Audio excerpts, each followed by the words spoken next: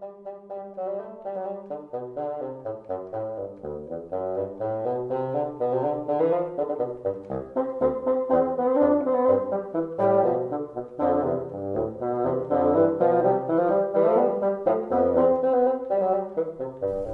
to Revere House Radio. I'm your host, Adrienne Turnbull Riley.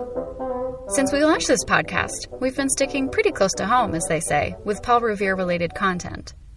Makes sense, given our museum's mission to interpret Revere for the general public. But also in our mission is to address, quote, historical issues and social history themes relevant to our site, our neighborhood, and Boston from the 17th through the early 20th century.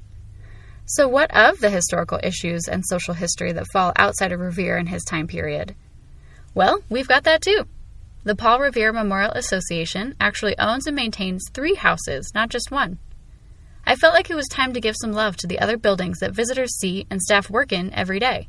I'm going to devote episodes to our other 2 buildings, Lathrop Place and the Pierce Hitchborn House. Let's start with the one I work in every day, Lathrop Place, which is so named for the little alleyway that it faces. If you've ever been to our site, you may be more familiar with it as our visitor center.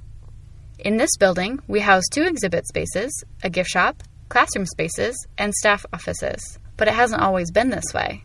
In fact, for most of its life, it served as people's homes. Built in 1835 on land that used to be owned by Paul Revere, 5, 6, 7, and 8 Lathrop Place were built as modest housing for working families by housewrights John Perkins and Jonathan Robinson. At the time, Lydia Loring owned the Revere House, and she sold off the backyard for $4,245.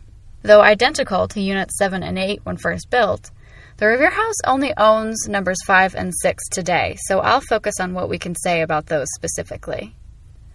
When 5 and 6 were first constructed, they were 2 stories tall. Over the years, the roofline was raised to include a 3rd usable level. In those first few decades, 5 and 6 housed many people with many professions, such as bookkeepers, painters, carpenters, riggers, fruit vendors, and masons. At this time, these occupants were mostly single men, or men saving enough money to bring the rest of their family over from other countries, renting place in Lathrop Place as part of a boarding house. Extremely dense, cramped housing was the rule of the day during this period. Families struggled to get by with parental income, often augmented with older children's incomes as well. By the late 1800s, the makeup of the neighborhood started shifting more toward whole families, and we see this reflected in the occupants of 5 and 6 Lathrop Place. While we think its early life was spent as a boarding house, there is evidence to suggest that around the turn of the 20th century it was converted into single-family units. Around 1895, the neighborhood was roughly split in thirds by Italian, Irish, and Jewish immigrants. By the 1920s, the neighborhood was mostly Italian. One can imagine the laundry drying on the lines on the roof, or children kicking balls around the alley when they had free time. For many, home did not include running water, or if it did, not hot water. In the early 20th century, Boston built bathhouses all around the city to supply residents with places to bathe and socialize. In 1916, there were 15 public bathhouses sprinkled around Boston. One such bathhouse, now known as the Nazaro Center, was probably utilized by the occupants of Lathrop Place and can still be seen on North Bennett Street today. And though the building itself was not impacted, certainly those living in Lathrop Place would have heard about the horrific tragedy of the molasses flood in 1919. Of course, some of the dense, poorly built housing in this neighborhood had to do with prejudices that some felt toward their new neighbors. Boston didn't put forth a great effort to keep buildings safe or services available to the people living in the North End.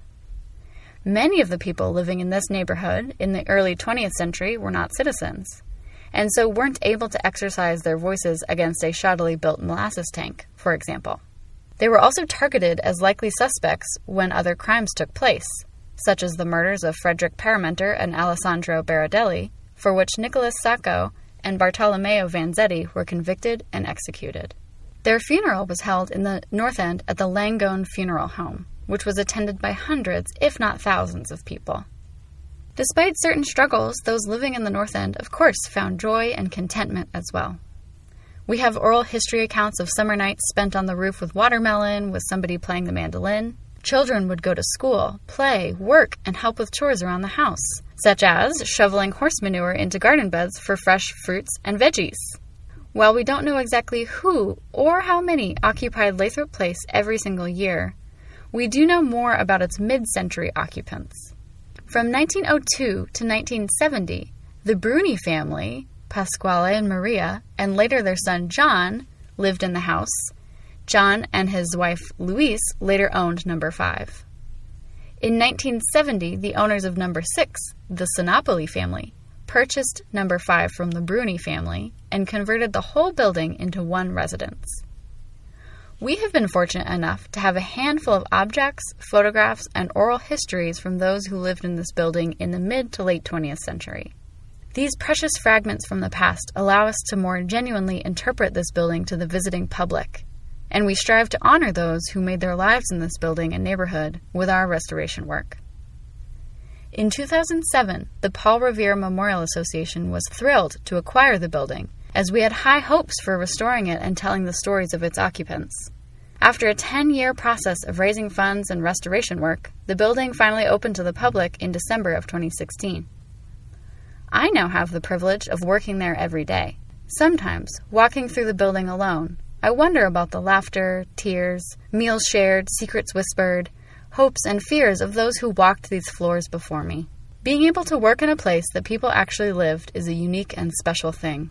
Just like being inside the Revere House feels special, so too does being inside Lathrop Place. I hope that you will be able to visit this building when we can reopen it. Even if you can't, check out pictures of it on our website. I'll include the link in the show notes. I'll also include links to learn more about the Nazaro Center and the great work that they're still doing today in the neighborhood. I hope you enjoyed learning a little bit about the different building from a different time period, one that is hugely important to Boston's culture today. Keep up with all of our activities via our website, where you can sign up for our monthly newsletter and read our most recent blog posts.